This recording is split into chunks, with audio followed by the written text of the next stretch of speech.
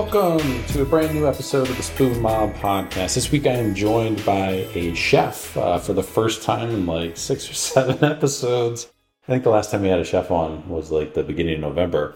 This week's guest is Chef Zach Walters, who's also the co-owner of Sedalia's Oyster and Seafood, which is a restaurant in Oklahoma City, Oklahoma. Him and his wife, Savannah, co-own the restaurant together. And it's a pretty interesting origin story.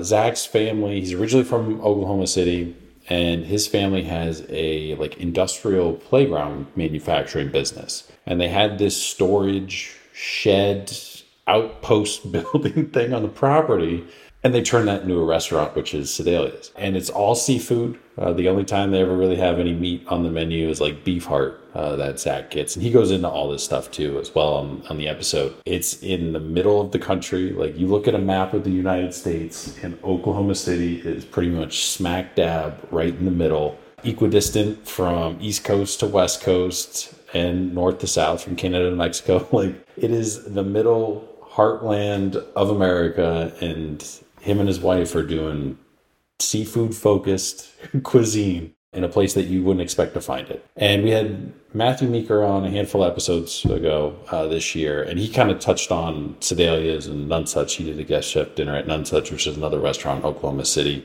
fine dining-esque. There's a handful. Gray Sweater's another one, and there's a few others that have gotten some national recognition, just as Sedalia's has. They were on the Bon Appetit list, but all of them kind of Bon Appetit, Esquire, James Beard Foundation. There's like this handful, kind of 6-7 group that's kind of paving the way in Oklahoma City for things outside of your steakhouses and your chains to thrive in. And I wanted to have Zach on just because it's an awesome concept. I'm always down to talk seafood and usually sushi if I get the chance with anyone, and grew up on the East Coast, so I love seafood. There are bits and pieces of seafood that I'm not a fan of, just different varieties of certain things. Shrimp being the big one. I'll eat it here or there if I kind of have to, if it's incorporated in like a tasting menu or something like that, but I don't eat shrimp. I don't seek it out. That and prawns is just not something I'm into. I've had all sorts of different sourced and quality ones. It's just not something for me, but a lot of people love it. And there's some stuff that I like that other people don't like. Oysters is one of those things. And there's a handful of others, mussels too. So seafood is pretty wide in what you can get. And we go into kind of the ethos of the restaurant, kind of how they approach things too, as well as Zach's career. So it's a pretty cool episode. It's a different format. We tweaked it a little bit. It just kind of worked out this way. Zach kind of goes through his entire career, and then I kind of come through with specific questions at different points in his career after that, and then we talk Sedalia's for the rest of the time. So it's a little bit different of a format, kind of still within what we normally do, but just kind of tweaked a little bit, and that's just how it naturally worked out. But Zach's awesome. He sounds, if you've ever heard of Kevin Smith, the director, an actor from like Clerks and stuff like that, Zach's voice is like a spitting image of Kevin Smith's. If you ever heard him on a podcast, they sound almost identical. So it was pretty wild at first when we were going. And he sounds exactly like Kevin Smith. And Kevin Smith's awesome. He's one of the best podcast guests out there, different comedy podcasts too as well. So Zach was an awesome guest as well. But you could follow him on Instagram. His personal handle is ZLW7. But the restaurant's handle is Sedalia's OKC, and that's spelled Sedalias OKC. No underscores, no periods, gaps, anything like that. All just one word on Instagram. Check out their website too as well. If you type in Sedalia's Oklahoma City, or Sedalia's Seafood and Oyster, or Oyster and Seafood if you flipped around, whatever, it'll come up in Google. It'll take you right to their website. They're also on Talk, where they do the reservations and everything, but you can get the menu details, reservations, some background on the restaurant too, a bunch of photos and stuff too up on the website there. Any events or something that they do, they'll post too as well. But you can follow us on Instagram too as well. We're at Spoon Mob, all one word. You can find us on any podcast platform. Make sure to follow, subscribe, so you get all the new episodes downloaded straight into your feed, especially with the holidays and everything. People catching up on backed episodes or episodes they didn't finish and what have you. So people kind of have this 2-week period of time where things are kind of slow and whatnot. So travel and all that kind of stuff. You can check out the website too as well. It's just spoonmob.com. Contact information, food photos, wine photos, guest information, running list, master list of all the episodes that we've had, We're at 150 now, which is a goal that I wanted to get to this year. I wanted to reach 150. We wanted to get to 100 at the end of last year, and we were a little short. So we actually did more than 50 episodes this year to catch back up. So, which is pretty awesome to finally get to this mark. It's been 3 years, basically been averaging 50 episodes a year. There's 52 weeks in a year. So pretty much we only take like 2 weeks off a year in doing the podcast when it averages out. So we're going to be taking some time off here after the next couple episodes come out. We'll do some recording in the meantime, kind of bank a few episodes and start releasing some stuff kind of end of January. Early February is the target. Got some other stuff to catch up on too as well. But without any further delays, any further updates, here's my conversation with Chef Zach Walters, the co-owner of Sedalia's Oyster and Seafood in Oklahoma City, Oklahoma. Cool. Well, thanks again for agreeing to come on the podcast, take some time out of your day to jump on and talk about your career and everything. You guys are based in Oklahoma City, as I've alluded to on previous episodes that we've had people in or around that city, that market. It's a unique city in the sense that you wouldn't think there's much there. And it's a relatively small downtown. You have the Bricktown area, obviously you have the Thunder and everything, the museum too as well. But there are some really unique restaurants popping up in that area, and you're one of them, what you and your wife are doing. And I want to get into all that, kind of how that all materialized for you.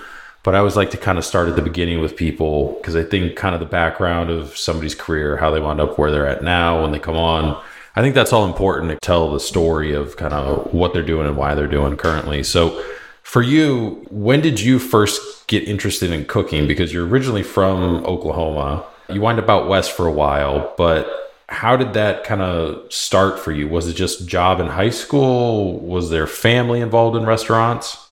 No family involved in restaurants at all. My family's in education and then also in construction. For me, growing up, I had a grandmother that loved to cook, and that I was always fascinated to help. I can't say that was the inspiration that got me to actually get into restaurants. But during high school, I worked at a local Italian restaurant here, bus tables, did that whole thing. And then sometime around college, I was going to the University of Oklahoma. I thought I was going to go to law school. That was a short-lived dream for sure. But while I was down there, let me know that there was a new sushi bar that just opened up in Norman, Oklahoma, and that the guy needed help. And I had never cooked really in my life, especially not professionally. It was like, yeah, let me go give it a try. And I went in, and the name of the restaurant was Gaijin Sushi, which is kind of a racial slur in Japan. But he had spent enough time in Japan learning how to make sushi that he thought it was pretty funny to come home and open up kind of like a white guy sushi place. He was also doing some interesting, like Japanese style bistro food too. He was actually making, true demi-glace, and he was actually making bechamel sauce, and he was actually, making beurre blancs and all these crazy sauces to go with his appetizer. So inside of a week of me working there, he'd already kind of trained me on how to do all those things without me really understanding what I was doing. I just kind of at that point was still just thinking this is a job and I just need to be trained how to do something, and I'm just being shown how to do it. Kind of over the course of that, first 6-month period, I just really fell in love with the competitiveness between some of the other people that worked there, with the chef himself, and just the feeling of it. I had played baseball my entire life, and I was very competitive. I kind of took that background of like training, because I did a lot of training for baseball on my own. And I just kind of took that mentality into the kitchen. So I kind of went home every night and started working on knife skills. I went home every night and started just, going to the grocery store and randomly cooking things, and just got really hungry, and eventually stopped going to school altogether. I had a friend that lived in San Francisco, and he was about to turn 21. And he was like, come out for my birthday. And I went out there and fell in love with the city. That was kind of it for me getting out of Oklahoma. I had spent some time in New York as an 18-year-old and enjoyed the energy of that. And I kind of always knew I wanted to leave Oklahoma City to get somewhere that just had more kinetic energy in it.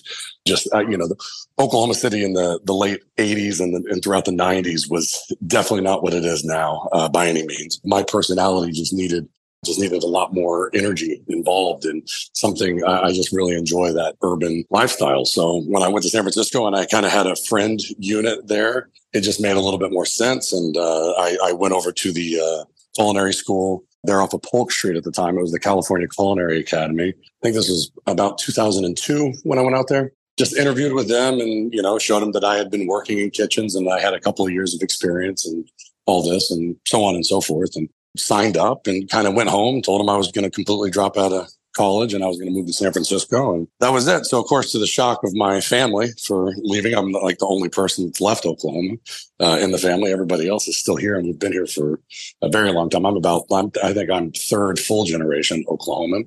That was kind of rough on the family for a minute, but at the same time, I was young and ambitious and they knew they weren't going to hold me back. So wound up in San Francisco about 3 months before culinary school started officially. And that would have been just at the very beginning of 2003, looking for a job. And again, I'm extremely naive when it comes to restaurants. Born and raised in Oklahoma, a good night out for us was going to the Olive Garden. The only thing I knew that I could do was use a knife. I knew I could chop vegetables. I knew I could cook things. I knew I could break down fish. I could break down a salmon at that point in less than 3 minutes. I was very confident and very cocky with the skills that I had, but I hadn't the slightest idea what a food city was. I hadn't the slightest idea what a Michelin star was. There was absolutely nothing that I knew about the restaurant world. And walked into San Francisco with a shitty little resume that had some Oklahoma restaurants on it, walking into all these professional kitchens, being completely shut down by people and laughed at almost by chefs and CDCs and sous chefs and things like that, basically saying, no, get in line, go to culinary school first, and you can come back, that sort of thing. And, after about a week of really pounding the pavement, trying to find a job because I needed a job because I had zero money. It was like I kind of sold my drum set here in Oklahoma City, and that was the money that I moved to San Francisco on. I bought myself a futon, moved into the room that I was living with the two people that I moved in with.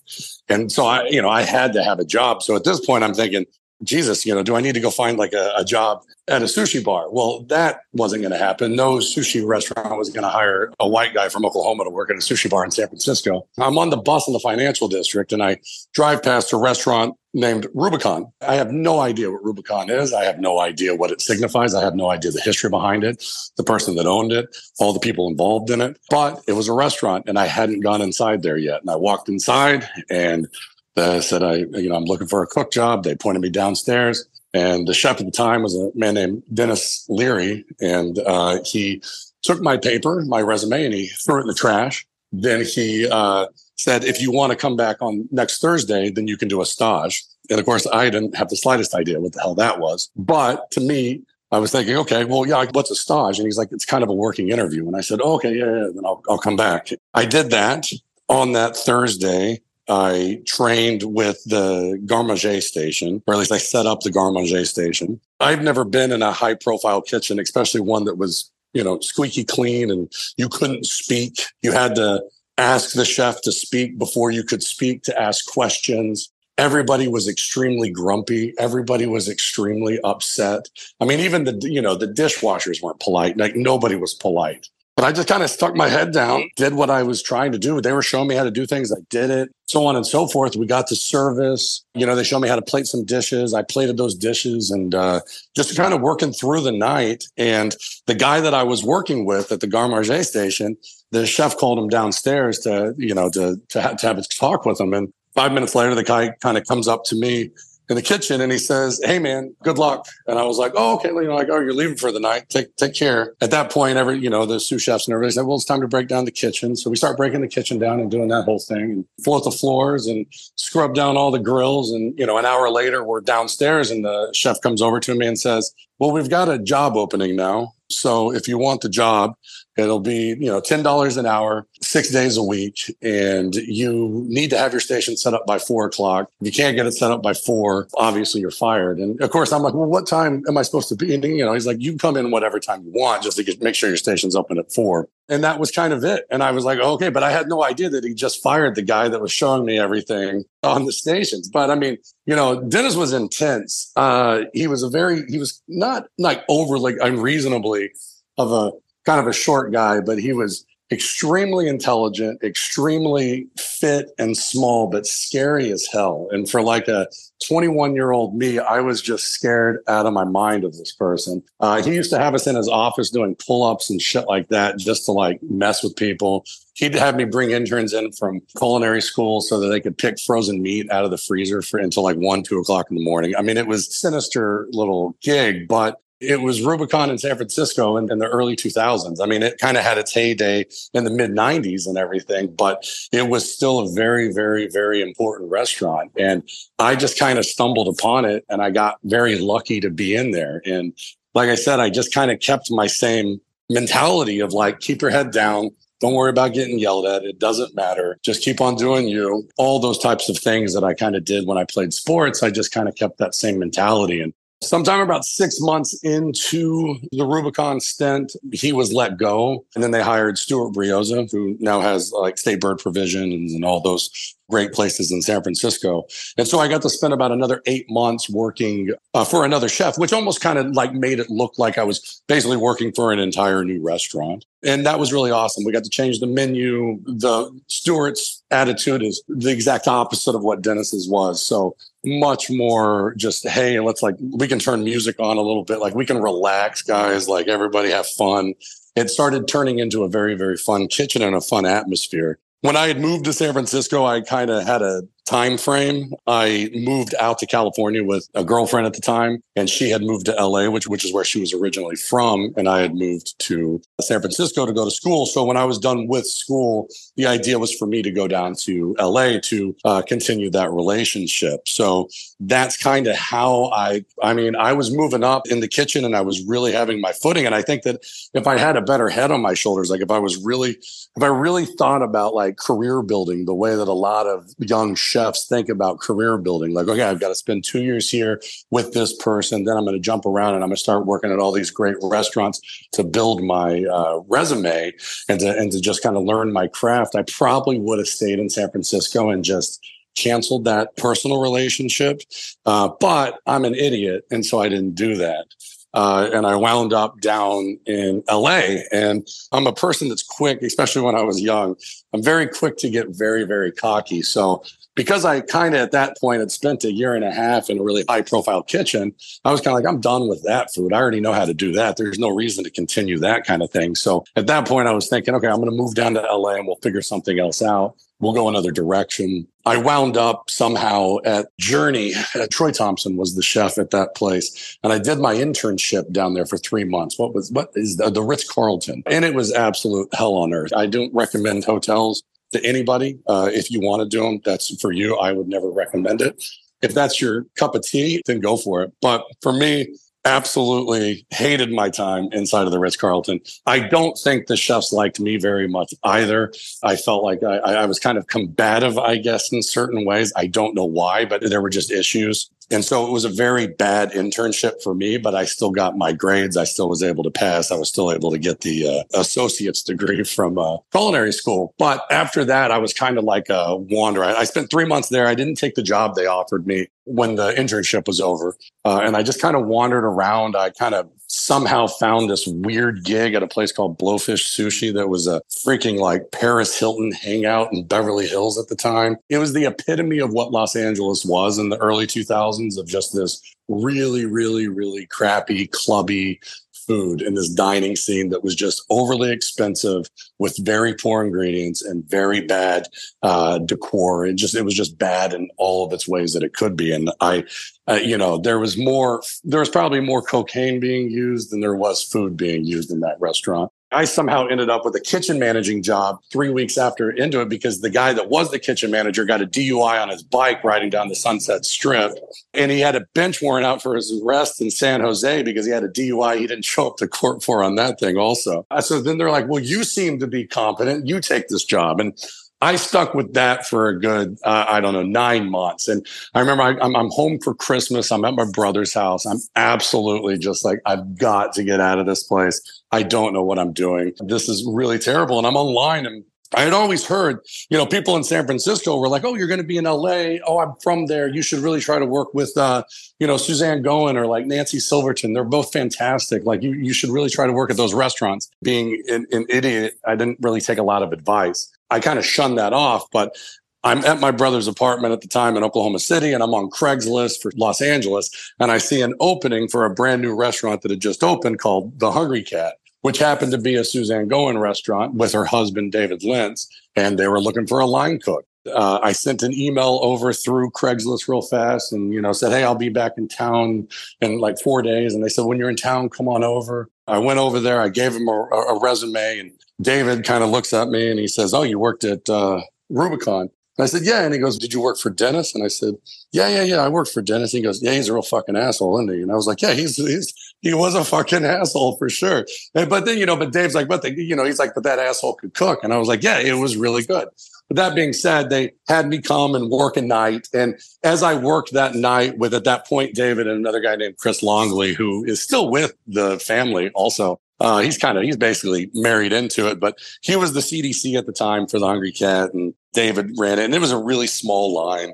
But they kind of were like, where are you working again? I said, Blowfish Sushi. And they're like, why would you be there? Like that, what the hell? And I said, I don't know. I said, but I haven't put my 2 weeks in. And they were like, what do you need to put your 2 weeks in at a place like that for? And I said, because, I need to, I want to go, I'm not going to just quit on them. So they were like, okay, well, whatever. But I said, but I have 2 days off. So I'll come and work with you guys those 2 days off for the next 2 weeks. And then I'll come on board. And they were excited about that. And that's kind of it. And then I spent the next almost 3 years at the Hungry Cat, like definitely over 2.5 years at the Hungry Cat. And at one point in time, Chris had to move on for his own personal complications. So I took over as the CDC there, did that for a long time, loved it. It was such a great, busy restaurant in Hollywood at the time. And it was 2004, 2005, 2006. And that was really the first restaurant before the big boom in LA happened in 2010. It was really the first thing that was really focusing more.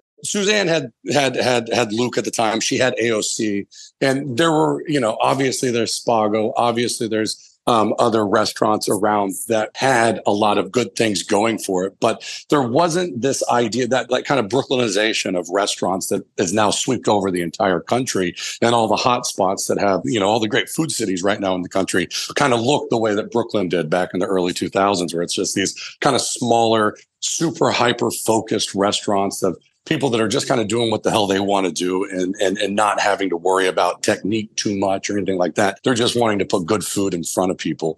The real kind of like, to me, it's the epitome of a great neighborhood restaurant, where it's just like, I'm not overly concerned about what my technique is on this. What I'm concerned about is that the end product tastes good and that the customer is going to come back because they enjoy eating the food. That was the real feeling that we got. We were dealing, the bar program was absolutely amazing. Real fresh juice program that was really blowing it away.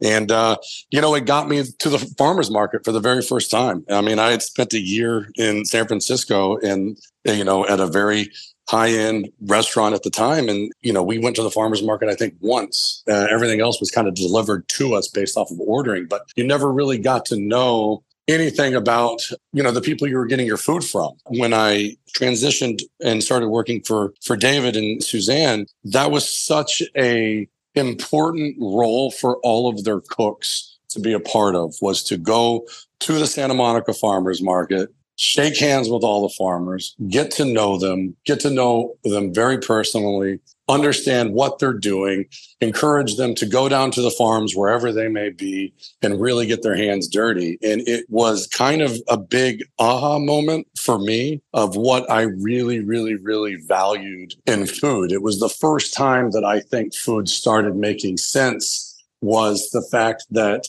the ingredient speaks a lot louder than the person cooking the ingredient. That to a degree, we are just a shepherd, making sure that ingredient is well preserved. And I don't know, I just really grew up in that little time. It's just something that I've not looked back ever since. I've kind of kept that. Obviously, it's Suzanne Goen, so she comes from, that Alice Waters lineage. So you have that strong California cuisine saying that is, whatever that means to you or to anybody else. It's kind of like, it does speak to the idea that vegetables and product and the people that you are getting things from are equally as important as anything else that's inside the restaurant. And so that to me just has been kind of a core value and ethos in everything that I've done since. After about, like I said, almost 3 years, I think our relationships were starting to dwindle a little bit. I think we just spent a little too much time. I think I'd kind of outworn my welcome a little bit.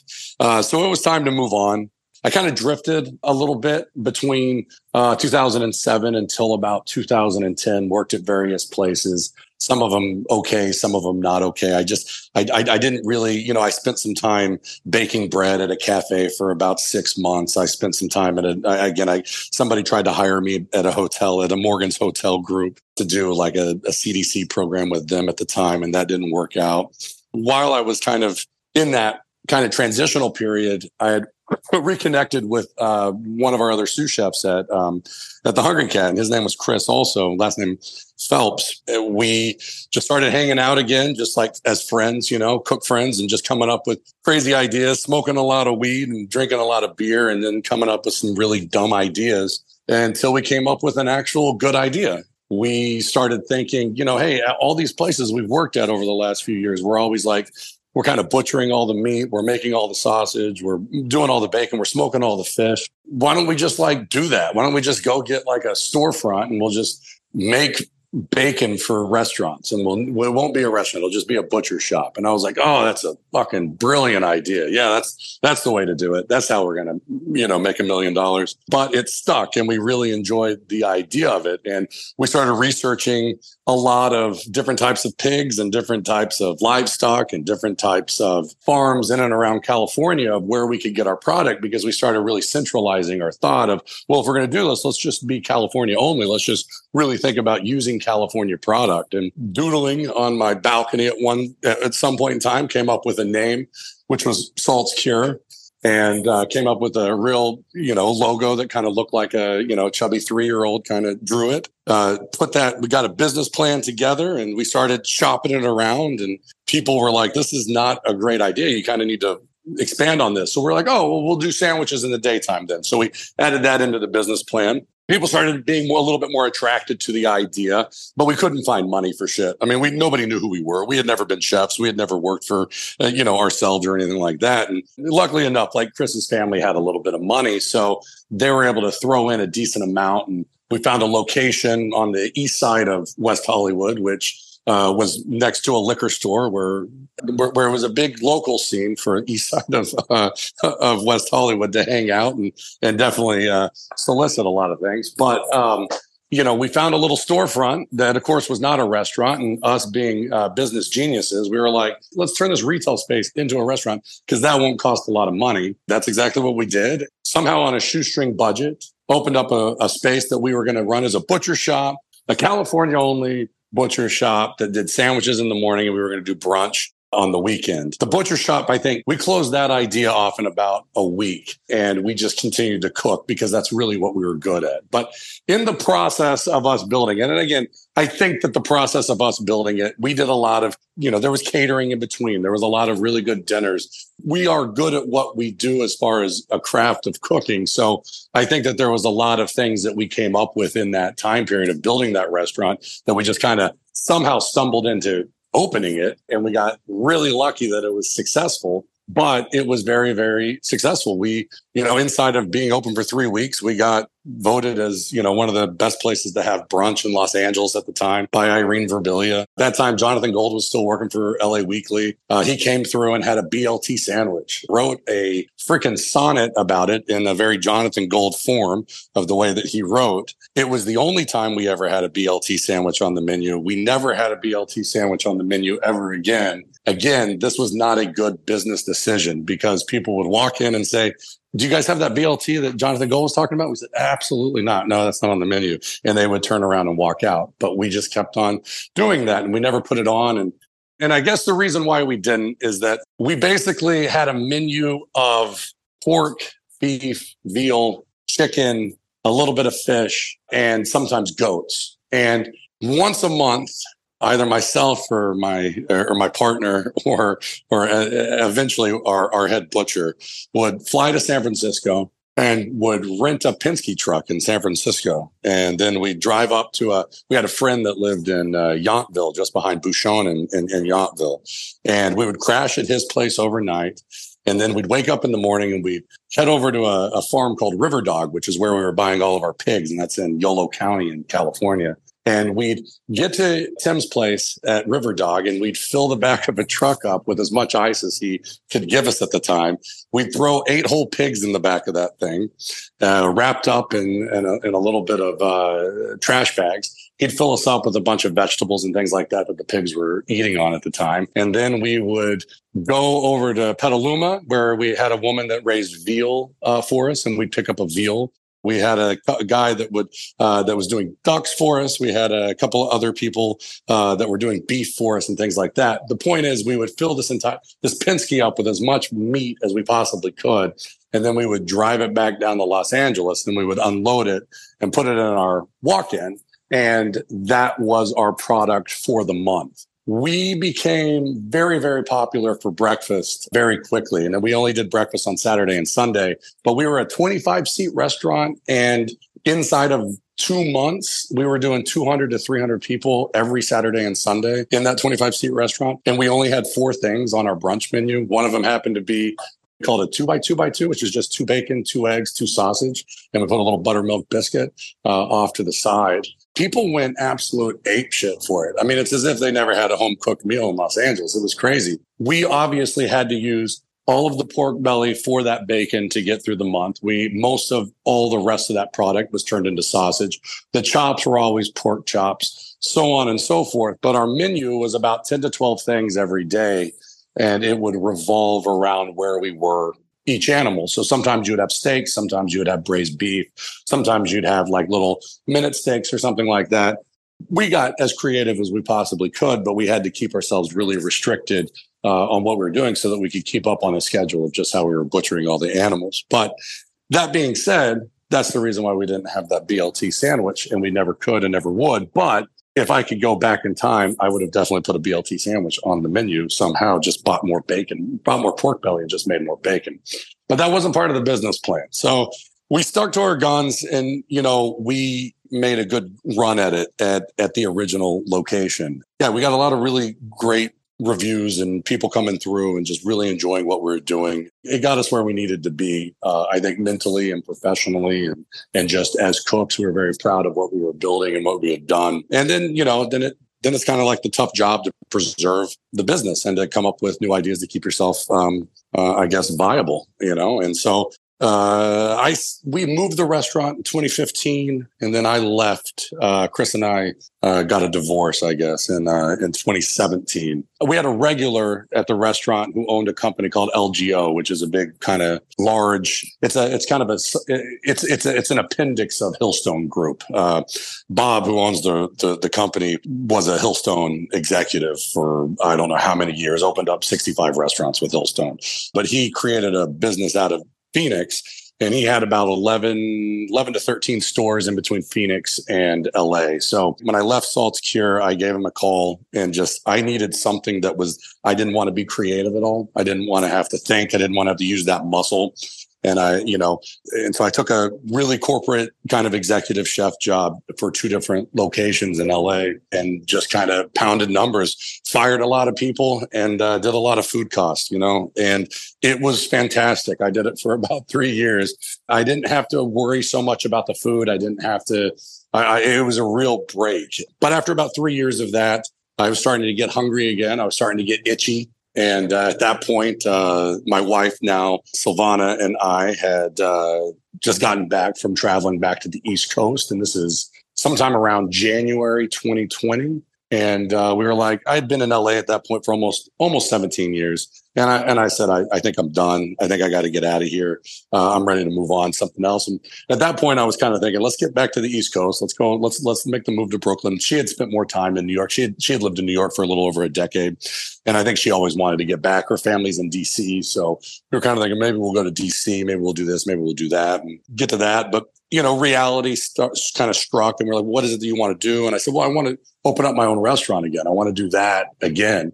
Well, how realistic is that in a city like New York or DC? Well, it's not very realistic at all unless I go out and get a bunch of investors like I've done before and all that sort of thing. And she said, what about this city called Oklahoma City? And I was like, have you ever been to Oklahoma City? And she said, no. And I said, well, exactly, because there's no reason ever to go. And she said, yeah, but aren't you from there? And I'm like, I'm from there. And she says, but, there's this restaurant called Nonesuch. It just kind of got Bon Appetit's best new restaurant back in 2018. And I mean, there's this other, look at all these breweries that are popping up. And like, this seems nice. And they're building a park right here and all these things. And she really started trying to champion and campaign for Oklahoma City. And I started doing some research and a little soul searching too, and kind of did the whole thing where it's like, I've been away from my family for long enough. It would be nice to move back and just have a good quality time with them, give them a few years that they kind of lost with me a little bit. So I said, screw it. And I said, let's try Oklahoma City. And, right off the bat, we knew it was a place, A, we could move to, B, we could buy a home, C, we could find something cheap and start a business, whatever that business would be. We didn't know what we wanted it to be. We knew we could do it. And so right there in January, we were like, okay, let's all, we had already been engaged and we were thinking, okay, well, we were going to be married in June in Palm Springs in 2020. We already had the whole thing all paid for and everything. The weirdest thing happened in LA starting in February, and a lot of people started getting really, really sick. It got really weird really fast. And about March rolled around and we found ourselves jobless. We were like, well, are we going to stick around here in LA or should we go where it's significantly cheaper and try to save our money at this point? And so we moved to Oklahoma City in April of 2020 and hunkered down for the pandemic only lasted here for 3 months. It was as quick as it possibly could have been. And so April, May, June, and everybody was reopened in July. So we did the pandemic thing here and it was great. I mean, Oklahoma City is as large as Los Angeles with 1/10 of the population. So, you never have to worry about the highways being crowded. So it was really freeing. From there, I had taken a job at a place called the Jones Assembly here in Oklahoma City. And I'd started making some connections when we decided we were going to move here because I was thinking, okay, when we get to Oklahoma City next year, via 2021, then I'll try to have something lined up with some people that have spaces out here already, just so that I can spend a year working and get to kind of know people and get to know the kind of the scene out here a little bit, because it was as foreign to me as going to a new city, even though I was from here. So the Jones Assembly is a lovely restaurant kind of on the outskirts of downtown Oklahoma City. It's part of it used to be a Ford factory and it's giant. It's also a music venue. It's a absolutely enormous restaurant. I think they can seat like 330 people at a time. It does ungodly numbers. It's very fast paced. It's very high volume.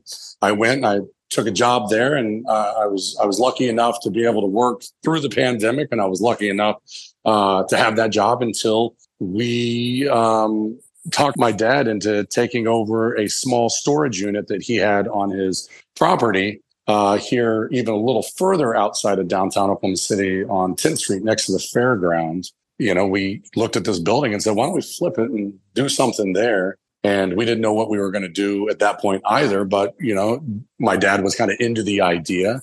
So we got plans together and we, started building the space out kind of piece by piece, kind of doing it ourselves a little bit and hiring some people when we needed help. And eventually we came up with what we have now, which is Sedalia's. And I think halfway through building it, we were thinking we were just going to do some sort of kind of rotisserie chicken, like fire roasted rotisserie chicken. We were going to do really good taro beans and make our own flour tortillas and just kind of do that. So it's a little bit more of a takeout style restaurant. And then I think halfway through it, we said, that already exists here. Why don't we just do something completely different? And so we said, fuck it. And let's do fucking seafood. Let's do the one thing that everybody in town says cannot actually exist in Oklahoma City. Do the one thing that they say the customers don't want. They say the city doesn't want. They say nobody wants, and it's not fresh. How are you going to get it fresh? It's going to be so expensive. You can't do it. And here we are, a little over almost a year and a half later, and we're doing just fine with it. So, for us, we're very, very, very excited about bringing something like this to this market. It helped us prove a lot of people wrong without having to put a thumb in their eye. A lot of the things, every market just needs people to just fucking do it, like just stop bitching about stuff and just go do something. And that's kind of what we did. It's been great ever since. You mentioned that you were going to law school, and we've had a decent amount of people that have gone down that path or even medical school path, people that have been guests on this podcast originally. And then somewhere in there, they're just like, nope, this isn't for me. Did you know early on that like you didn't really want to be a lawyer, or how far in the process did you get before you were like, nah? I was doing pre-law undergrad. I was a classics major, letters major to be exact. And I was doing pre-law and creative writing. And I knew year 3, I worked my ass off my first 2 years of school, made straight A's both those years. There was something that was clicking outside of school for me. I was working, I was enjoying it. I was working with my hands. I just enjoyed it more. I enjoyed it more than just cramming so many books in and cramming so much just information into my brain that's like, is this stuff even useful right now? And I just got burnt out. I don't enjoy the confinements of being like tied down. And I felt like I was going in that direction. Cooking at that point had become this thing that was going to allow me to not be tied down. And it was scary as shit. Like I said, my family did not necessarily approve of my decision to leave school and to be cooking. I mean, cooking in Oklahoma City was what people that didn't finish high school were doing at the time. There was a really great program called the Coach House Apprenticeship here in the city at that time. But if you weren't doing that, then you were just a guy that liked to fucking smoke meth and work in kitchens. You know what I mean? It's unfortunate, but that's this was also like the Italian restaurant that I bust tables at, the server smoked fucking cigarettes in the kitchen. Like, I mean, it was rowdy. It was a rowdy ass place. It wasn't too far away from the truth. But like I said, there was something about it I just really enjoyed. And I think the only thing that made my family feel better about it, whether or not I never needed their approval. I've never asked for approval from anybody in my family, but it always feels good when people accept what it is that you're wanting to pursue. But I do think that was also the beginning of the Food Network's rise also. And I think that them seeing, my mom secretly has always just wanted me to be a celebrity chef. Like, go get a job. She's kind of like, it's like if I was going to join any type of armed forces, she'd be like, well, if you joined the Air Force or whatever, that's fine because you're probably not going to see action that way. So she wants me to be a celebrity chef so I'm not like on my feet all day and have the possibility of cutting my finger off. So it's kind of one of those things. But for me, I think that had a lot for them to help out. And, my family's we're not a bunch of gourmands or anything like that. They don't understand the restaurant industry. They know as much about it now as I did when I first left Oklahoma. They know more about it now, obviously, because we've shined a bigger light into their world by coming back to Oklahoma City.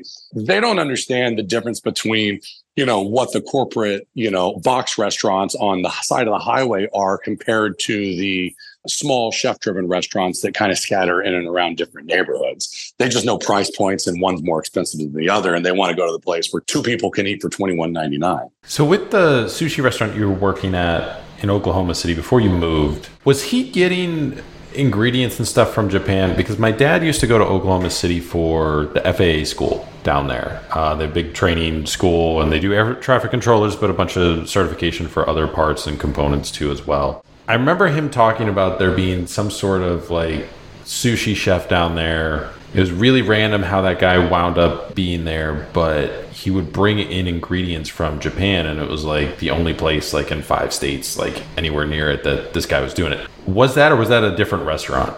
He was probably talking about Tokyo. There's a sushi restaurant called Tokyo. Tokyo opened up, I think, in 81, 82, 83, something like that. But he was really balling for a long time and still is. They just tore down their old restaurant and rebuilt a new one. And I mean, they're going strong. But Gil, we were bringing in most of our stuff from Dallas. He had a connection via Dallas. So we were getting trucks of stuff coming up from there. But like the quality of the tuna was prefabbed, frozen packages of tuna. The salmon was always fresh. The hamachi was always fresh. So there was a few fresh fish that were coming in, but like there was like 2 or 3 fish per week that we were actually breaking down and fabbing for sushi. But at the end of the day, this was still very roll heavy, Americanized sushi. for me, it didn't matter one way or another. I mean, I had never had a piece of raw fish before walking into that place. And I think it still took me about a month working there before I actually started trying it. Culinary school, California Culinary Academy. Are you going to school at the same time that you're working at Rubicon, like 6 days a week, 10-hour days, or whatever you're doing there? My time in San Francisco was basically, Monday through Friday, I'm up at 5 o'clock in the morning. I am on the bus at 6 o'clock. I'm at school at 6:30. I'm out of school at noon. I'm at Rubicon at 12:30. I leave Rubicon anywhere between 10:30 and 11:30. I lived in the Upper Haight across the street from the park, and I would walk the financial district all the way home most nights so that I could kind of stop in some bars and have a beer or a shot or something on my way back, and just to experience some of San Francisco in general. And then Saturday I had the day off, and that was always really cool. I could walk down to Amoeba Music and buy some records and things like that. And then on Sunday the restaurant was black, and that was my day off, and I'd walk down to Lower Haight and go to Tornado's and have a bunch of overproofed beers and walk around and then go home and sleep and do that all over again. I crammed a lot of work in that year. It was a lot. It was a tremendous feat. So I always ask this to any chef that comes on, because everybody always has a different opinion, different answer. Some of it's based on their own life experience. But culinary school, you went through it. What's your take on it? If someone in your restaurant now who's working there was like, hey, I want to open a restaurant on my own one day. Do you think I should go somewhere and go to culinary school? What would you tell them? Is an individual by individual basis. It depends upon the person. The only concrete advice I would give to anybody is work in the industry for at least 2 years before doing it. Yes, you are going to then end up going to school and you're going to learn a bunch of things that you already know. And you may think that, wow, this is a complete waste of time and a complete waste of money. Unfortunately, it doesn't matter what culinary program you go through, just like it doesn't matter what higher education program you go through. If you apply yourself in higher education, no matter what it will be, you will find connections and you will find a path for yourself. So if you take it seriously, doesn't matter if it's kind of quasi a waste of time because I already know how to use my knife and shit like that. That's great. 9.9% of chefs know how to use their knife. They wouldn't know how to calculate food costs if you threw it at them. So there's always something that you can learn at culinary school. So you got to know what the job is when you get out of school. The problem is kids going in without any experience and thinking, well, I'm a chef now, and they are not, unfortunately. Was there one part or any part of the curriculum at culinary school that you thought was super beneficial for you?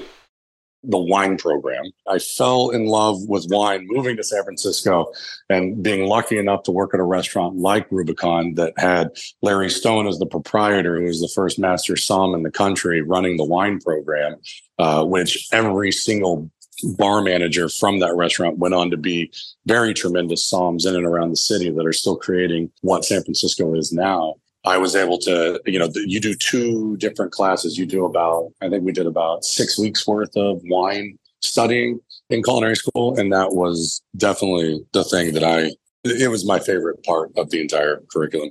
And then I really enjoyed the butchery department as well. Was there one part that you wish they touched on more or spent more time on?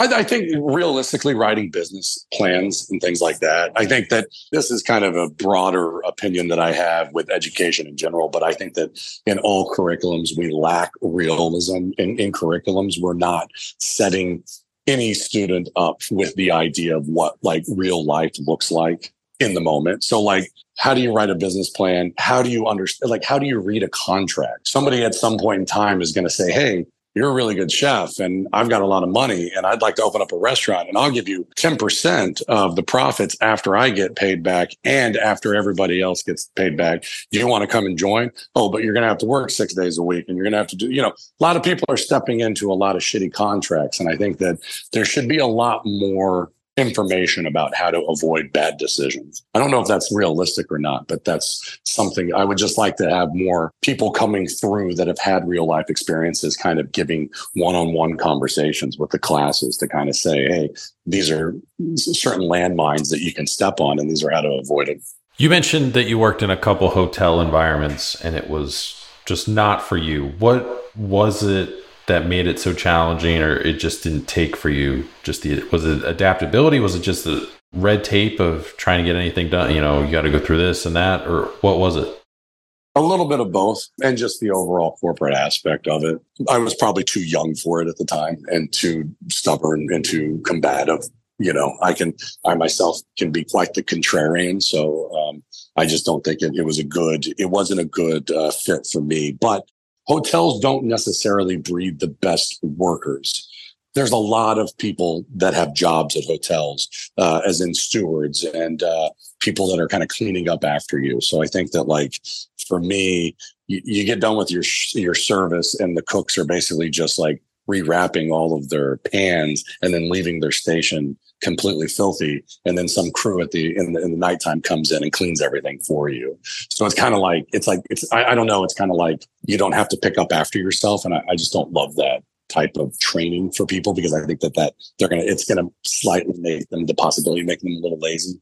But I mean, those were my experiences. I'm sure there are hotels in and around the country, especially smaller ones and inns, that are doing, wonderful things that are not like my experiences at all. These were high dollar. I mean, Morgan's Hotel Group is a very big chain. And of course, the Ritz-Carlton is owned by Marriott. So, these are highly corporate things. And it just didn't take for me. When you had the restaurant in LA, Salt Cure, you guys didn't do dietary restrictions, right?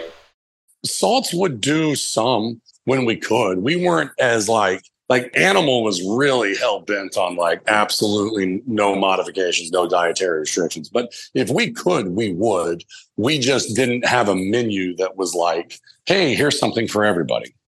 Moving on to Sedalia, your restaurant now, you guys did some pop-ups before you opened the official spot, right? Was that just to refine the concept? Was that just to kind of bide time, or was that like to see if there was a market for the concept? Like, what was kind of your logic behind starting out as a pop-up? Marketability, to get our name out there. It was really to generate buzz more than anything. The food we did in our pop-ups wasn't even the food that we like. The only thing that would have been similar we were opening oysters at our pop-ups, but we were doing dishes at our pop-ups that we've never done here. It was really just to put a name out there and to get people wondering, who the fuck are these guys? So as you mentioned, you guys take over this kind of storage shed that's kind of on the property or next to, your family's playground business. How much of a challenge was it to make that into a functioning restaurant? Because I can't imagine there was much, if any, plumbing, right? And you probably had to rerun We had to bring sewage in. We had to bring all the electrical in. The last time this building was used was in the 40s as a gas station, like where you would go and pay for your gas. Other than that, it was just a place where my siblings and I kept all of our old shit. We had to bring sewage in, everything. We built a patio, and I'm standing inside of the patio now, which is now our dining room. I'm looking outside of the window. That is our new patio, which is actually a fully enclosed, almost greenhouse at this point, so that we can have extra seating to winterize what we have going on. We've done nothing but stop building and making space for people to come in. And, the inside where the bathroom is and kind of is our quote unquote, like real dining room, I guess, or counter space is what we call it, only sits 6 people.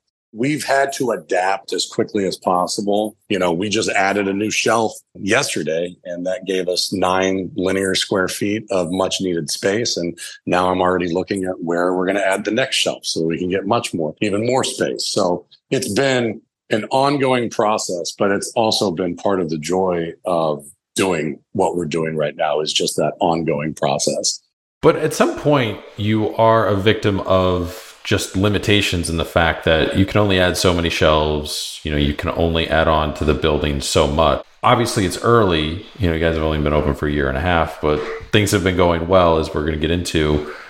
But can you envision a world down the road where it's like, okay, we need a bigger space? Not for this concept. Sedalia's will be here. If we go and find a bigger space, it's going to be something completely different. We learned a big lesson at Salt's Cure. At least I did. Whether or not Chris did or not, I have the slightest idea. But moving our concept that we had, which was a 25-seat concept, and then turning it into a 75-seat concept, completely fucking destroyed us. It was good for about 5 minutes. And then you realized, oh shit, you dummy, your food is so niche, not everybody wants it. Keeping it small, keeping it niche, keeping it focused the way that we have it is the only way that a place like Sedalia's, in my humblest opinion, is going to survive, especially in this market.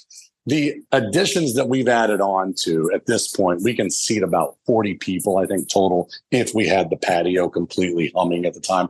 But we don't open it up all the time. You know, it's based off of, we use Talk as our reservation service, and it's just based off of where we see our numbers there. And really, the patio upstairs is used for larger parties and things like that. The one thing Oklahoma City market is a market where a lot of people like to go out together. There's always large parties wanting to go. It's the craziest shit. Everybody wants to eat with like 15 of their friends. It's crazy. As far as this concept, it's going to stay here. It is already gone to the limit of where it can go. As far as, I can't add on any more cooking equipment, so I can only cook as much food that I have space for at this moment. We want to do other concepts, so we'll just do other concepts. And that's more the direction that I think that we're going to find ourselves in. It doesn't make sense then for what you're doing to expand Sedalia even to secondary, third locations where there's one in Tulsa, right? It's the same format. You want it to be, this is the only location, this is what we're doing here. Anything else that we open within kind of your restaurant group is a different concept, different function. Oh, yeah. 100%. There's not going to be a Sedalia's Tulsa. I'll do a Sedalia's Cochabamba before we'll do a Sedalia's Tulsa. Let's put it that way. So the menu, you guys are a seafood focused restaurant. I don't think there's any meat really on the menu. I think it's all pretty much seafood, right? Yeah, unless we have beef heart. Beef heart is the only meat, non-seafood product that protein that we serve. You kind of mentioned it's a pretty risky concept. I think the only thing that might be riskier to put in Oklahoma City might be like a vegan restaurant or something like that. Might be a little bit further. But you mentioned doing pop-ups and stuff to kind of get your name out there. Once you guys kind of started doing stuff, did you see people like open up to the idea of it? Because a lot of people I'm in Ohio, so the Midwest and the plains and stuff, they'll tell you, I don't like seafood. And you'll have a conversation where you're like, well, what don't you like about it? And they're just like, I don't like it. Well, is there a specific type you don't like? Is it freshwater? Is it saltwater? Did you have a bad piece of it? Like, you have to like almost dig into their history of it to find out why they don't like a particular thing, aside from them just being like, well, I don't like it. Okay, well, yeah, because all you ever had was like the fillet of fish from McDonald's. Like, yeah, you're not going to like most things probably if that was your first seafood experience. So once you started getting your name out there and everything, did you see the reception come back and people were like, oh, wow, this is actually really amazing. I'm so glad I tried this. I would have never like done this on my own. It's been absolutely mind blowing, the reception that we've gotten and the people that want this type of food here. Not just, oh, this is seafood, but this is focused and it's forward thinking. Like, it's been 100%, I would say 99.9% good feedback. We've had our 0.1% of people that were too expensive for, or the amenities at the restaurant just aren't nice enough, and so on and so forth. But as far as the reception of people that were like, thank you so much for having seafood here in the city, it's been crazy. It's been really, really, really crazy. I did not expect for it to be as positive as it has been. But it really showed me a lot about the city and the people inside of the city that want the next thing. A big component that you guys have is the oysters, right? And what's the sourcing strategy? Because you get oysters from a few different places. So do you try and do a mix where it's, PEI or Atlantic, some Gulf stuff, some West Coast stuff, or is it really just who's available and who you can get stuff from at that time? No, we're primarily East Coast only, unfortunately. West Coast is very, very hard to get out. We will bring in some oysters from the Hamahama area because they ship pretty much on the reg. But as far as food coming out of the West Coast right now is very, very difficult. It's been very difficult since COVID. I think that their numbers dropped so much that they're just now rebuilding all of their surplus. And, there's so many people that live on the West Coast and they're supplying to all those people already. So we don't get a lot of phone calls back to get food out of the West Coast, but we have found people on the East Coast that are ready to play ball. I had relationships from Los Angeles out in Boston already. And I remember when I left LA, I had a conversation with one of my main purveyors on the East Coast. And I said, hey, we're going to move to Oklahoma City. Would you be able to ship out there too? And he said, yeah, absolutely. So just let me know when you guys get up and running. And so that was already kind of a done deal. And then from there, just, with the power of, social media, I've found other people, especially, I'll see what people are doing, or the purveyors people are using in Nashville or in Austin or in, other spaces that are kind of like, quote unquote, landlocked to a degree. And then I'll just hit those people up and see if they're able to bring up here. So I've got a really good purveyor out of that supplies Austin and Houston and Dallas right now with really good seafood. They manage individual boats, individual day boats. And so they're bringing in very, very, very high quality, top dollar stuff. And then I'm able to get, as many times a week as I need to. They'll put it on a plane and just bring it up here whenever I need it. So that's been beneficial. With the oyster game, we used a company called Island Creek out of Duxbury for a long time. They're really big in the retail scene. They have a really good retail presence. They are a company that's like, we'll send oysters to anybody, anywhere, anytime. So I kind of hooked up with them really quickly and we're using them pretty much exclusively for a long time. And then, with some of these other relationships I've made over the last few months, I've now found another broker out of the Boston area that's just a little bit more cost effective for us that we're getting stuff from as well. Every time I find a new purveyor, they have a new product, like all of a sudden they're also bringing in these clams that nobody else has or another type of sea urchin that nobody else has. It's, and so we're constantly discovering new products just based off of finding new individuals that are willing to ship things to us. So you've said previously, I think in some stuff that I was reading, the bulk of the menu that you have is kind of designed to push people outside of their comfort zone. You've kind of designed it that way. How far are you pushing people outside of their comfort zone? Like, have you found the limit to where people just won't respond to, some ingredient or something that you have on the menu, some seafood item or something? Not yet. No. We really haven't. We always have sea urchin on the menu.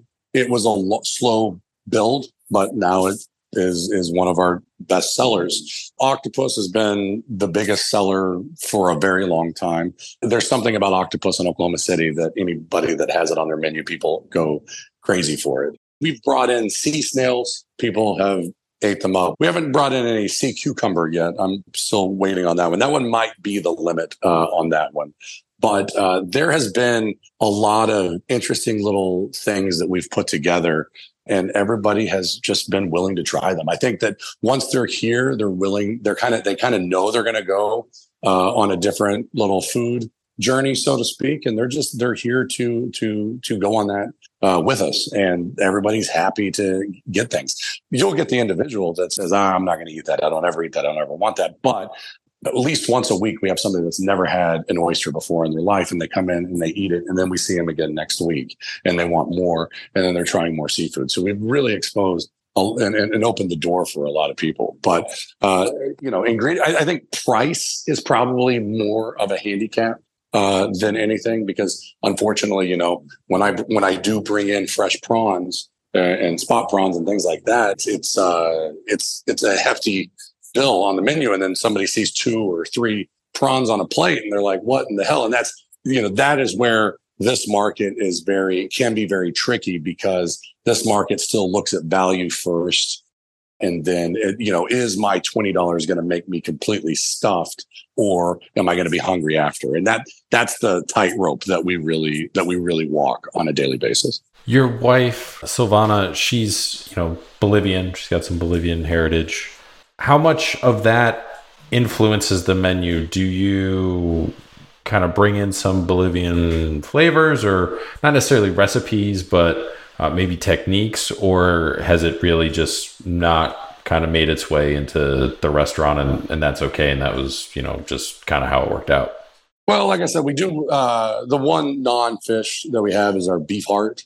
The beef heart anticucho, just like in Peru and Bolivia, is the number one street food that you're going to find anywhere in any city in and around Bolivia. And that has, anytime a rancher calls me and says, "Hey, I've got some heart for you," I'll go pick it up. And then the beef anticucho is on the menu. And we make that very traditionally with a peanut sauce that has ají amarillo paste blended inside of the peanuts. So it's kind of like a spicy peanut butter cumin.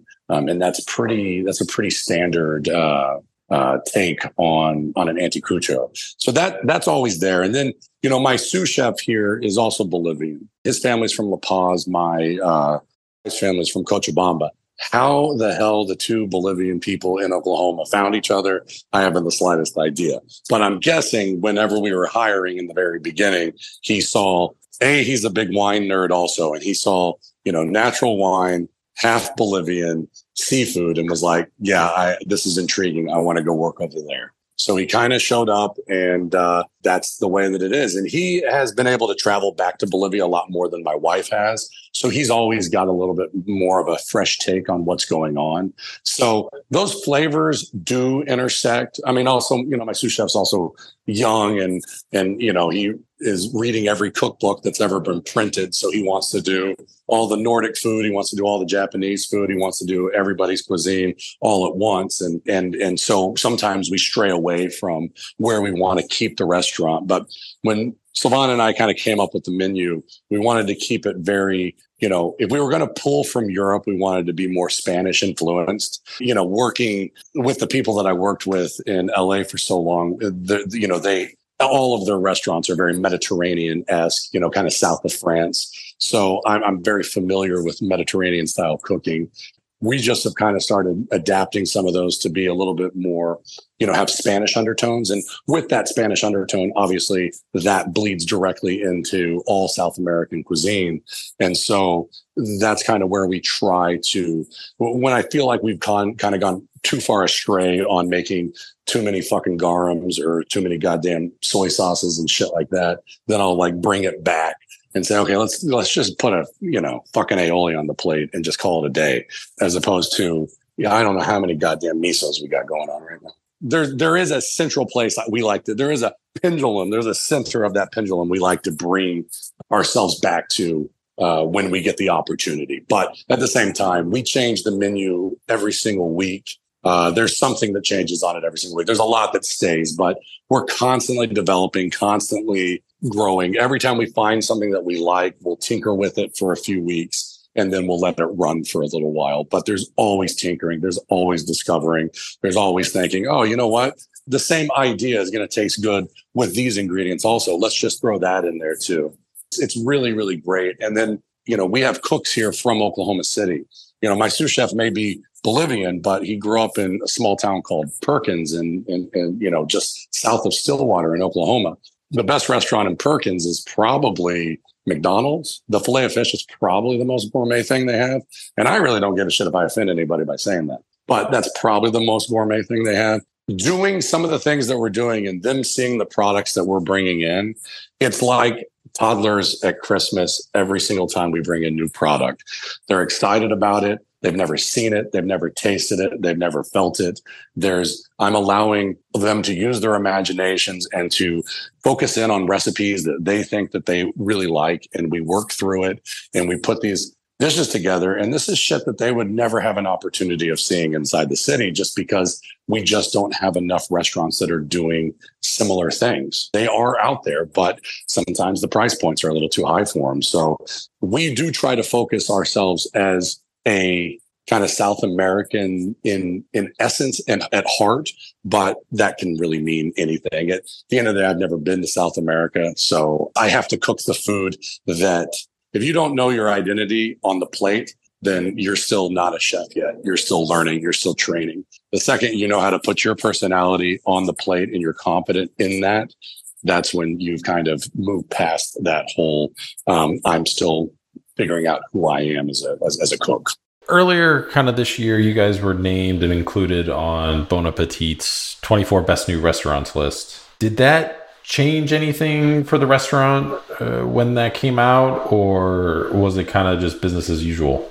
No, we got a good bump on it. It came at a good time. Summers can be really brutal here. So that came out in September, and it really picked us up from having a pretty brutal summer. Summers are hot here. People travel.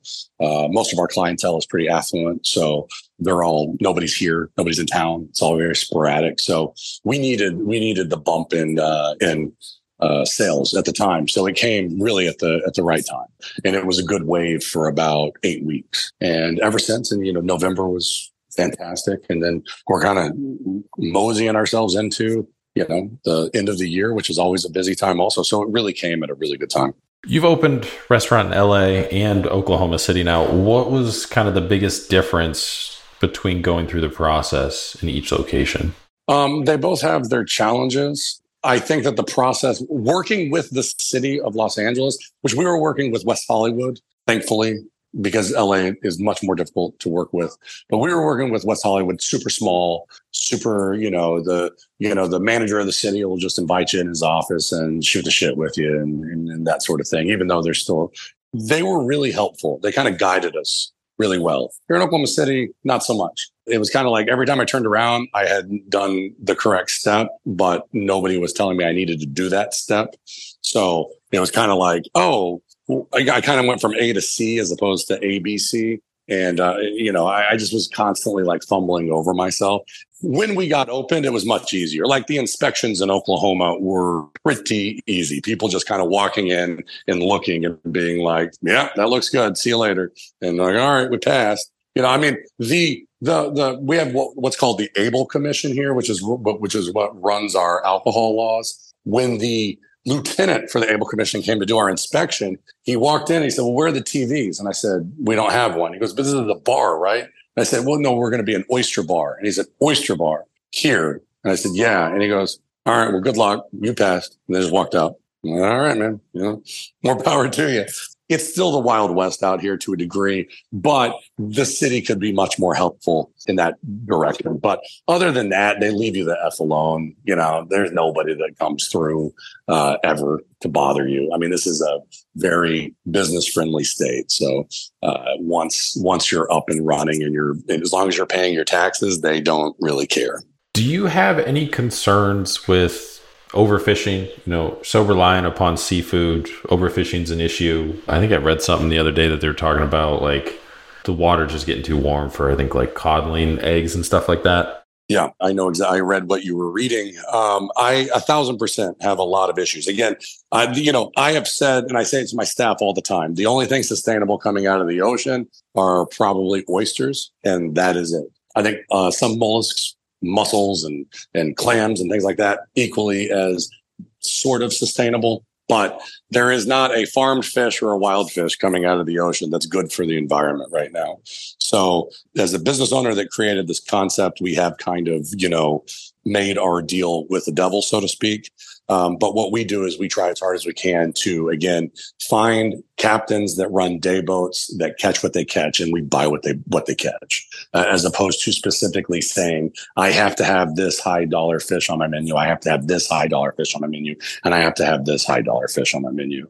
I mean, we will deal with a lot of like bluefin tuna belly and stuff like that here. Like I said, I'm trying to buy it from people that I think are doing it as sustainable is not a word, especially when it comes to fishing anymore. The oceans are warming up. Obviously, it's going to get radically different.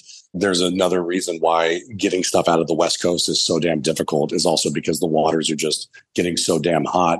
Nothing is sticking anymore. Everything's dying. It is something that I do concern myself with. But, as I said before, Sedalia is only going to be this one concept, this type. And, our footprint on the world, our 10 to 12 item menu here is, that being said, we can also always pivot and change the concept whenever we want. So it is there. We always have that to look at as well. Lab grown fish. Would you ever consider working with it if it got to a level that was close to the real thing? Yeah, I'm not going to say no right now. I don't know enough about it to just, dogmatically say yes or no. I'm open to any of those ideas, but I also, again, I just like, do we really want to grow fish in a lab, or do we just want to say, hey, maybe there's no tuna for one fucking year? I think we could all do it. and then maybe that's extremely, crazy for me to think, but it's like, I just feel like the latter is a lot easier than getting shit grown in a lab that we're all going to enjoy. I'm sure, like my son, when he's my age in 40 years, I'm sure he'll be eating lab food all the time. So he'll enjoy it because that's what he knows. But for the rest of us, I just don't. I mean, unless you consider that what we're eating from McDonald's already is a lab food already, then, the more, go for it. I don't fucking know. Yeah, I just wonder, it is weird to think that we could very well live to a point where like food made from a lab is like relatively 50% of like the market share. Like that's just weird to think about. Yeah, we're going to get the lab food before we get the fucking hoverboards that they told us at Back to the Future. We're going to get the lab food first. And I have a problem with that. I have a big, big, big problem with that. We should have gotten the hoverboards like 10 years ago. So much of the restaurant industry is taking something that nobody wanted and making it delicious. Like, barbecue, like that's the whole ethos. Chicken wings, like it was considered a trash product before people figured out a way to make it delicious.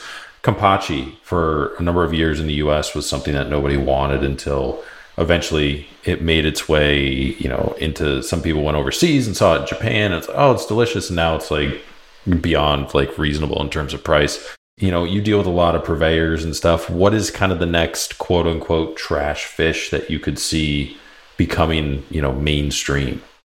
Green crabs. Those are the things, man.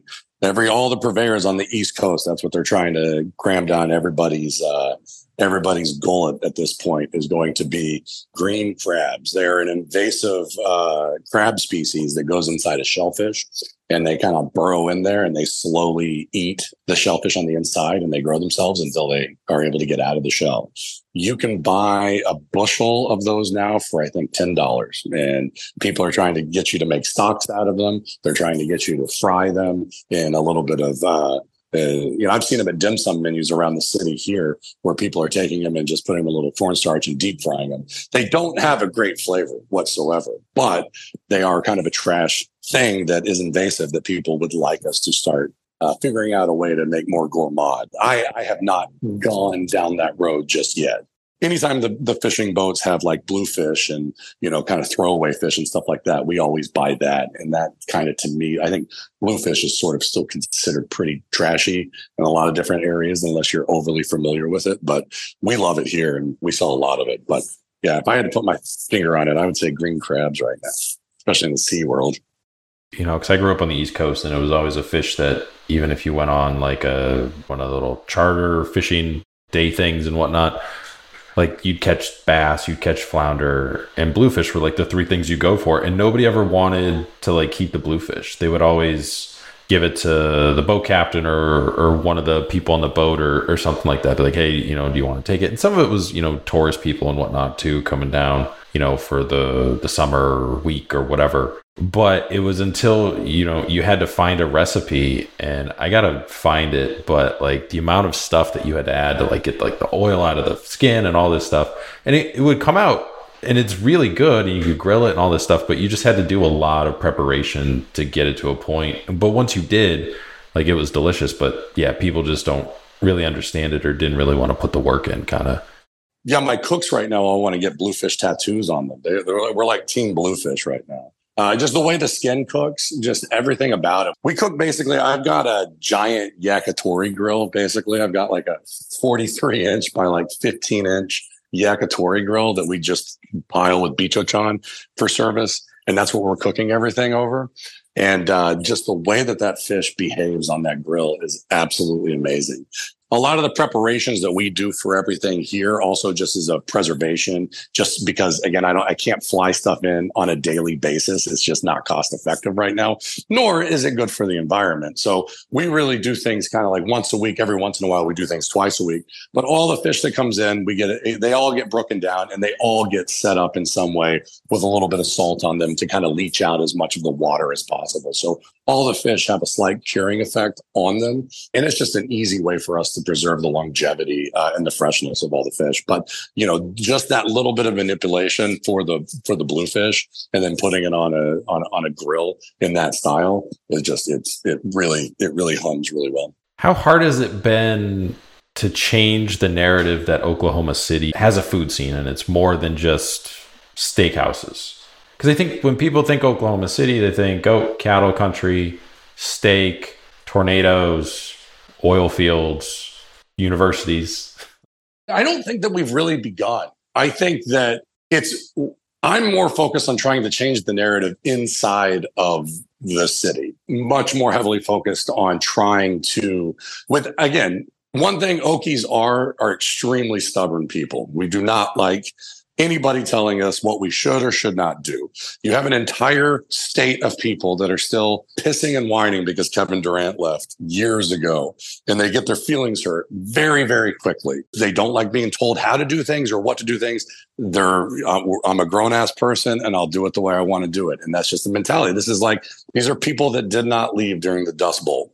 So they are very grit, and they are very, very hardened people. You have to wade in shallow waters around here to make sure that you're not pissing too many people off at once. So for me, it's more a matter let's just sort of be a place that people could say, hey, you know what? If they're going to do whatever the hell they want to do on their menu and people are enjoying it, well, then let's just do whatever the hell we want to do on our menu, and hopefully people will enjoy it also. Let's just kind of inspire this idea that you don't need a huge investor to come in to open up this great big restaurant. And you don't need to buy $60 plates to put your food on. You don't need all these things that we think that we need because we're on Instagram all day. You just need to have a good amount of passion to just kind of cook what you want to present to people. And people are going to resonate with that a little bit. So for us, I'm trying to get people like other cooks in the city to just start thinking about what they think the city should look like. And then maybe we can all kind of trumpet it out to the rest of the country. I don't know. I think, we had our first restaurant recognized as a James Beard winner, at Gray Sweater last year. And of course, Madère was also a finalist, and there was 2 people in Oklahoma City for that kind of Southwest region. And I think that was probably a big shock to a lot of people around the country. But I don't think that it's that surprising. I think that if you look at Oklahoma City's population, if you look at its location, if you look at everything about it, it's the largest city that hasn't really blown up with the food scene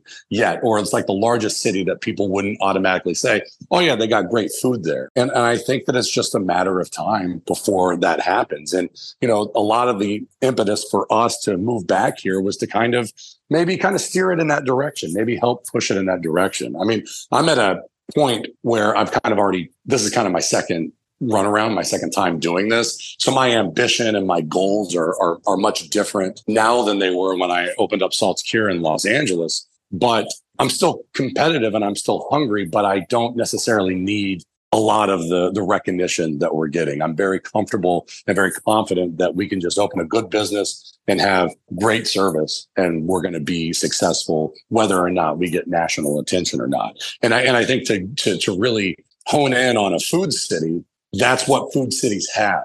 Not everything in Chicago is nationally known, but it's a great fucking food city. Not everything in New Orleans is nationally known, but again, it's the same thing. Great food city. And you can go to these places and it's just genuine hospitality and genuine care for the hospitality industry in general. These are, we want Oklahoma City to be a city that protects its hospitality industry, not just looking out for big corporate interests and stuff like that. And so that's more of where I would like to see us being able to say, hey, we are actually trying to be a real food city here. I would call them, I guess, maybe secondary cities. So Oklahoma City, Columbus, where I'm at, probably falls in this category. Big population, kind of landlocked, not a household name of a city. If you have to list off, the 5 places in the U.S. that anybody overseas would know, they're not going to make it to one of these. But do you think that those locations are kind of the future of the culinary industry? You're always going to have, your New York and your LA, they're always going to have restaurants opening and closing. But due to kind of lower costs, lower rent costs, appetite for something new, population shifts, is that kind of where the next wave of the culinary industry is, and where you'll probably see more out there concepts pop up? they have time to breathe too as well. Like if you open a restaurant in New York, if your concept's not dialed in, you're done within a year. And you might even be done within a year, even if your concept is dialed in, just because of how many other restaurants there are for people to choose from. When you get into a smaller city or, a city where cost of living isn't outrageous yet, it does give people a little bit more chance, a little bit more time. Is that kind of the future of restaurants in the culinary industry, is to push the boundaries in those locations versus your LA and your New York? I think that you can see it kind of what happened at the turn of the century. People left Manhattan and they went to the boroughs. And let's skip up 20 years. People left Los Angeles and now they're all in Phoenix. People have left New York. They're all in DC now. Like, I think that hungry entrepreneurs are going to constantly be looking for markets that are affordable. Because again, the other crisis that we're in that is just as big as pulling fish out of the ocean is that everything is just too damn expensive. And we're constantly being priced out of absolutely everything. And it starts with real estate. And as long as big cities continue to raise their real estate costs, I do think that creative entrepreneurs are going to continue to leave those cities and go somewhere else. What's next for you professionally? What do you got coming up on the horizon outside from just running Sedalia? We're flirting around with looking for what our next move is going to be. Since we've gotten some national attention here, there's a lot of people start coming out of the woodwork to ask you to do projects with them and things like that. But I think that Silvana and I, we really want to keep it as simple as possible. So whatever our next move is, I can tell you it's going to be very much still just the two of us. And it's going to be something that we can control as much as we've been able to control what Sedalia's is.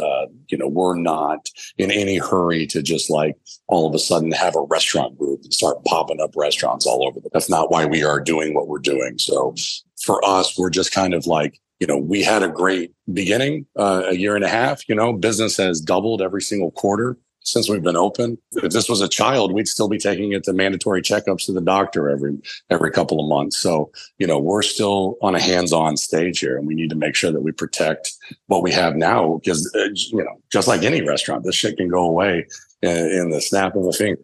So his next question comes from previous guest on the podcast, sommelier Peter Andrews, who's the owner and founder of Culture Wine Co., based out of San Francisco.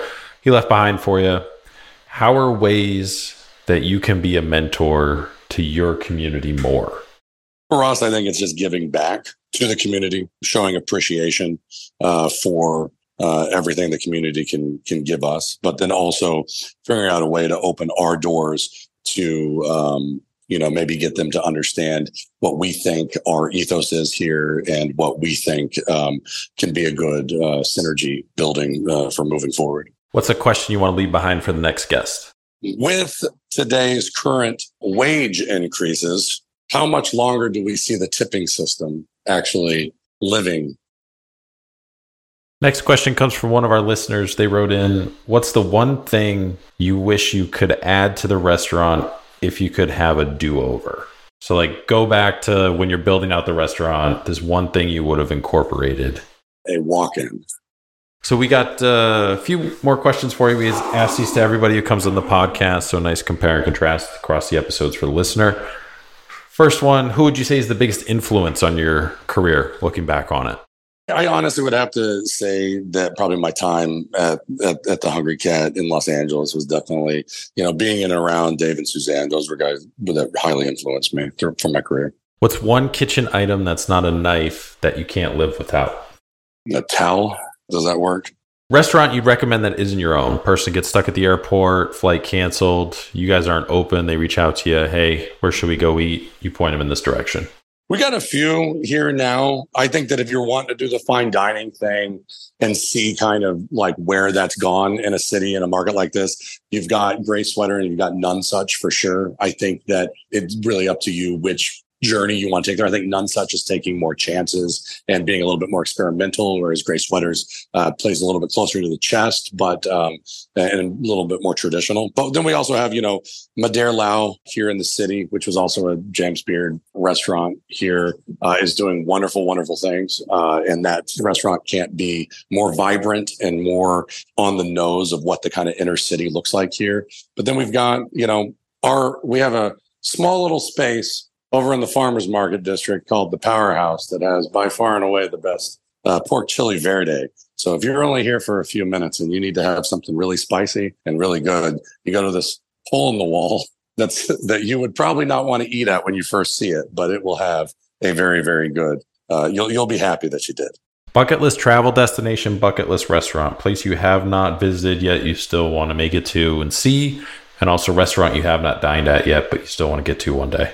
I'm simple, man. I've not done a lot of traveling in general. So, right now, my travel destination, I think if we were like, hey, we're going tomorrow, I think we'd both probably, Silvana and myself would probably both say Spain is kind of where we want to go and just travel all over. I think that Ichabarre up in the Basque region is probably that restaurant that I would like to go to most, especially in Spain. I just, that style, just how everything about that space just seems to really resonate with me in general. Craziest thing you've seen happen in a restaurant while you're working? The amount of times that I've seen sex in a bathroom is, I can't count those on my hands. Opening a restaurant, off of basically a block away from the ocean in Santa Monica. And when you unlock the bathrooms and there's still a drunk person sleeping in the bathrooms, that's definitely something. I've seen a homeless person spit on a baby. That was very shocking. The list could go on. So lots and lots over the last 25 years. Food or drink guilty pleasures, or anything, fast food, candy, something that's pretty unhealthy for you, but you just can't help yourself? Ice cream. If I open a carton of ice cream, it's going to get finished. Any ice cream, or does it have to be a specific brand? No, any fucking ice. It doesn't matter. Any ice cream doesn't have to. I could say some are better than others, but it really doesn't matter. If it's frozen and creamy, I'll take it all down. What is one cookbook you think everyone should read, whether they're just a at-home chef or an aspiring professional chef, something that they all should pick up and flip through? My favorite, I think, have always been Bar Tartine, Techniques and Recipes. I absolutely love that book. I think that it is well made, well written, just absolutely wonderful. And that would be my pick. Favorite dish thing you've ever cooked, created, kind of looking back over your career up to this point, you can kind of point to this as almost like your aha moment. Like you knew you could be a professional chef one day once you kind of made this and put this together. I made an abalone dish where I just pounded the abalone out and then quickly grilled it and then julienned it, tossed it with some preserved lemon, and then put it on top of a really well-made onion puree. And just the flavors hit. I made a sauce out of the entrails of basically the entrails of abalone are all algae and that. So, you squeeze all the entrails out and you mix it with soy sauce and a little bit of, ginger and shallot and things like that. Just kind of poured that on top of it, and all just the way that it came together and the way that it was kind of all minute and things like that. That was a big boost for me. I'm an Anthony Bourdain fan, but not everybody is or was. If you were, is there a moment, episode, scene that still stands out to you? If you weren't, is there anybody else who was also on TV, like a culinary personality, Julia Child, Emerald, whoever, that you just kind of gravitated towards when you were coming up through your career? Yeah, I love Bourdain, grew up with him kind of, I think Bourdain really got popular right as I was moving down to LA or in and around. So reading all of his books and watching all of his shows. I've recently started rewatching his shows, and I guess it's a little bit more tragic now because unfortunately there's I don't know, he gives a lot of innuendos of how it's going to end up, and that kind of sucks to a degree. But I don't know. I think that Bourdain for me is very influential because he's like a lot of cooks. They're just trying to look for a release for their creativity and find some sort of path. Sometimes you accidentally become famous when you do that. Not everybody's meant to be famous, whether or not they're charismatic or not. And I think that, that was a it kind of showed throughout history. I think the way that I see him now is not necessarily tragic by any means, but bittersweet. And it'd be great to still have him around, but you can kind of see where it was coming from. It's like one of the last 4 or 5 episodes he did. I forget which one it is, but they're in a kind of tropical destination, and it's really eerie when he's at like this table and he's talking about like how it ends. It's really freaky because it's not too far off from kind of the way it happened kind of thing. So it's just, when you see that, you're like, oh yeah, this is pretty weird. It's just weird. Yeah, it's just, again, when you reread Hemingway, you're kind of like, oh, of course he blew his head off with a shotgun. This makes absolute sense. I mean, there's always been that with a lot of people's heroes and stuff like that. But, Bourdain was just kind of, it's one of those sad things where he was probably getting pushed a lot harder than he wanted to get pushed. There's only so far people can go. Where can people find you? Social media, website, reservations, plug everything. We are Sedalia's, however, I don't know. There's a town in Missouri called Sedalia, and it was known for whoring back in its time. And you can look that up on Wikipedia. It's the weirdest shit to write about a city. Sedalia is how I pronounce it. SedaliaOKC.com is our website. At Sedalia's OKC is our Instagram. I am at ZLW7. My Instagram is shit, but I will post stuff from time to time. That's where we are. That's where you can find us. Yeah, you guys are open, I think, Wednesday through Sunday, 5 to 10, and then Sundays 5 to 8. Yeah, 5 to 8, 5 to 9. I mean, it really depends. This is a sleepy town, so 8's normally the cutoff. No, this was awesome. Again, really appreciate you coming on. I wish that we would get here in Columbus a dedicated seafood restaurant. We don't have that. We have like an oyster bar, but they're not. The other aspect of their business is bringing in fish for restaurants. They don't have a fish, a seafood restaurant themselves. So yeah, I'm hoping somebody eventually decides to do it here. I love seafood. I grew up with it. So whenever I can find a place that does it great and it's on the menu, I'm always down for it. So yeah, I don't know when I'll be back in Oklahoma City, but yeah, there's some great restaurants there that we've been kind of watching from afar. So I'm definitely looking forward to somehow snaking my way back through there, whether it's wind up in Dallas and drive up or whatever. I've done that drive before, so it's not too bad. Definitely looking forward to trying everything out, stopping in. But if you need anything from us, let us know. Feel free to reach out. Always an open invitation for people to come back on the podcast. They got something new to promote or whatever. We always try and support everybody as much as we can. Resharing Instagram events and stuff that they have going on and whatnot too as well. Make sure to stay in touch. I had a lot of fun. I really appreciate you, bringing me on and doing this. This was great. Big thanks again to Zach for coming on the podcast, taking some time out of his off day to jump on and talk about his career and working in California, winding up back in Oklahoma City, opening Sedalia's, all the ethos and origin that goes into it and the vision and kind of future plans and all that stuff too as well. So it was a really fun conversation.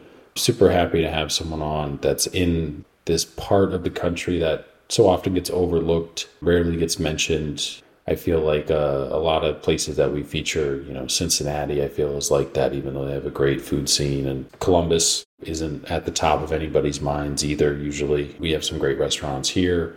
We've had a lot of those folks on this podcast too in previous episodes. They're making kind of a push for some James Beard recognition and stuff too, that they kind of had a body get together, do some marketing and stuff too as well. So that was awesome to see this year.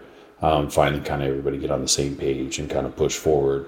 We've had a handful of people on from Las Vegas and other places too as well. So Oklahoma City is kind of one of those places, as we talked about on the episode, it's not a place that you would think you would find great food, but as we've mentioned previously, there are these places that no matter where you go, small town, whatever, you can usually find one or two great places to eat. That's just kind of what's cool about the restaurant industry. I've had Machete on from Greensboro. Like, Greensboro's not known for being a food destination, but here's this restaurant that's doing these really innovative and unique dishes in Greensboro, which is, you would think that place would be in Charlotte or that place would be in Raleigh, but they're in Greensboro and stuff like that. So you can find great places all over the place. So it's always awesome when we get a chance to feature somebody who's maybe doesn't get covered as much as they should, even with kind of some of the accolades at Bon Appetit or Esquire magazine and stuff like that, as those are kind of short-lived. You get a bump and everything, and then it kind of fades away. So the podcast kind of just stays up forever, and people can discover it as new things happen, new awards happen for these places too as well. These people involved come up in Google searches. The episode will come up. People can click on it, find it, listen to it, kind of discover the background. And that's kind of part of the goal too as well. Not just featuring places that, we want to see be successful, and places that we love and people that we think are super talented or doing something super unique, but also, 2, 3, 4 years down the road, people stumble across this thing and they're like, wait, what is this? And then they do a Google search, and then all of a sudden, this episode pops up and they listen to it and like, oh, this explains so much and like makes me want to go there, even though, that episode was a couple years old. So that's kind of, we always, try and feature, the episode in kind of any Instagram post or something that we do from a restaurant or wine professional or whatever. But again, follow Sedalia's on Instagram. It's at Sedalia's OKC. You can follow Zach too as well at ZLW7. Follow us at Spoon Mob. Check out both websites, Sedalia's OKC.com, also spoonmob.com. Make sure to follow, subscribe to the podcast, whatever platform that you use. Apple Podcasts and Spotify are the two big ones. We're on both. We're on Amazon, Audible, Google, all the other small stuff. Podcast Republic, Pocket Casts, Samsung. Like, you can find us on anything. iHeartRadio, find us there too as well. So make sure you follow, subscribe, whatever platform that you use. Helps us out with kind of the download numbers and everything, listens per episode. Usually kind of the first week is kind of weird. It takes a few days for that stuff to come in, but mainly we look at kind of the first month of an episode being out, and that's kind of what we're shooting for, because we do long form. So some episodes are an hour, some episodes can be 2 hours, and it's not like somebody can just get through that entire thing in one sitting. Sometimes it takes them a couple trips to the office or whatever. So completely understandable, but appreciate everybody who's been listening. Super happy to get to 150. That was a goal that we had. So thank you to everybody who's been listening along the way. If you're new and this was your first episode, welcome. Please check out the back catalog. We've got a lot of great episodes in there. So please kind of make your way through that when you get some time too. We'd love to have you stick around. Feel free to write in questions, comments, feedback, spoonmob@yahoo.com or the contact portal on the website. But yeah, continue to help spread the word as you guys have done. Continue to write in, continue to leave comments on Instagram posts. Continue to leave reviews on Apple Podcasts or Spotify or whatever. You click on the podcast, click the little stars. You can write in questions, comments, all that stuff kind of at the bottom too as well. Right now, I think most of our comments are like there's one that's a really nice comment, but it doesn't involve our podcast whatsoever. And I can't get Apple to take it down. It's like, this isn't related to us. This is for some other podcast. So they won't do anything about it, but whatever. So make sure you guys get a chance, leave us a review. Appreciate everybody who's been listening. You go to these institutions, these restaurants, these businesses, these wine shops. Make sure you let them know that you heard the episode that they did on the Spoon Mob podcast. It always kind of brings a smile to their face knowing that they did this media thing and it was worth it, and it's reaching the people that they want to reach, and it opens more doors for them, and doing future interviews and stuff like that too, and growing and coming back on the podcast, and for us, being able to get additional guests and stuff too as well. So, but that is it for this week. We got one more it's not even it's a new episode, but a returning guest. It'll be our second 3-time guest. Matt Higgins was our first 3-time guest, and we got a couple 2-time guests, and we're going to have another 3-peat here. So that'll be next week. We'll do a mailbag after that. That episode will drop. And then we'll take a few weeks off, take a breather, a refresher, do some stuff in the background, some website updating, some podcast updating tools and all that stuff. Do some marketing or whatever too. And then we'll do some recording and start releasing episodes again. Plan is to probably do just about 25 episodes next year. So get to about 175 by year's end, just kind of do every other week as we kind of do some other stuff and have some other obligations that we're focused on. But yeah, it's been a great year. thank you to all the guests who've come on, taking their time out of their days off, their Mondays and Tuesdays, when they're not normally doing anything for the restaurant. That's their day off, and they're doing PR and coming on a podcast that they've never heard of and had to do some research to make sure it wasn't going to be a giant waste of their time. And they come on and then they, have a great conversation, and kind of hopefully sets the standard for them having conversations down the road, doing interviews and whatnot. We've had a bunch of first-time podcast people that, this was their first time ever being invited or recording a podcast this year. So that was pretty awesome to see too, and hear, when people are like, I've never done this before, like, what do I need to do? And it's super straightforward, but, you kind of walk them through it, and they have an amazing time, and that's kind of what it's all about. So really appreciate everybody, super happy with the year that we've had for 2023, and we will talk to you guys next year in 2024.